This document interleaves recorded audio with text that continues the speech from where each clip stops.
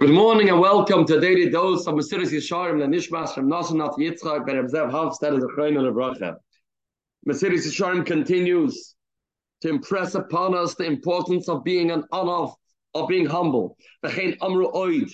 The Pasuk says, why does the Eibishter like Klal Yisrael? What's unique about the Am Hashem?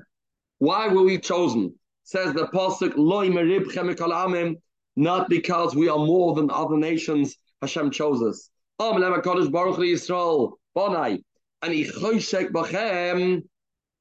I love you. I adore you. I have cheshik for you. Why? Even when I give you goodness, I make you wealthy, I make you smart, I make you successful. I give you shefa. What's Klal Yisrael's response? Atem mamatem atzmechem lefonai. They belittle themselves and they feel unworthy and they feel humbled. That's the Maila of Klal Yisrael. Nosati gedula la'Avram.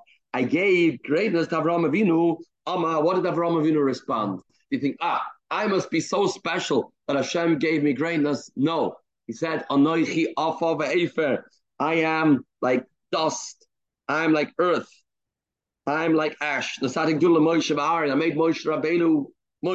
I gave Aaron greatness. They said, Manachnu ma, what are we? Nasatik Gedula David. I gave greatness to David the Melech. I am like a worm. I am unworthy. We don't let the straight heart doesn't let be talked into. How's that? Because he knows truthfully.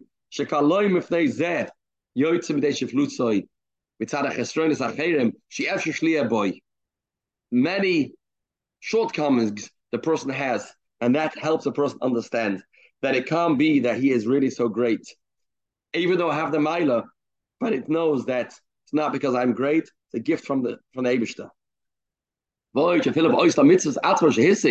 He knows even things that he did, there's still a lot more to go. It could feed his potential. He could be a lot greater. He knows he is a human being. A human being naturally has so many shortcomings, is so far removed from godliness, and he feels belittled, and he lives a life of another. He never feels like a big shot.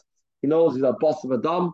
And as we know, every time we daven Shemona Esrei, we're supposed to think about Gadlos Haboirei and Shiflos Atzmoi.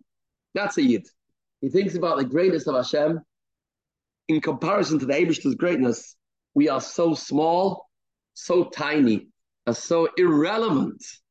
And we have this chus to talk to the Eibishter and do his mitzvahs. We should not feel we are deserving. We understand this is a madness chinam of the Eibishter. Have a spirituality filled day, Besuras Davis.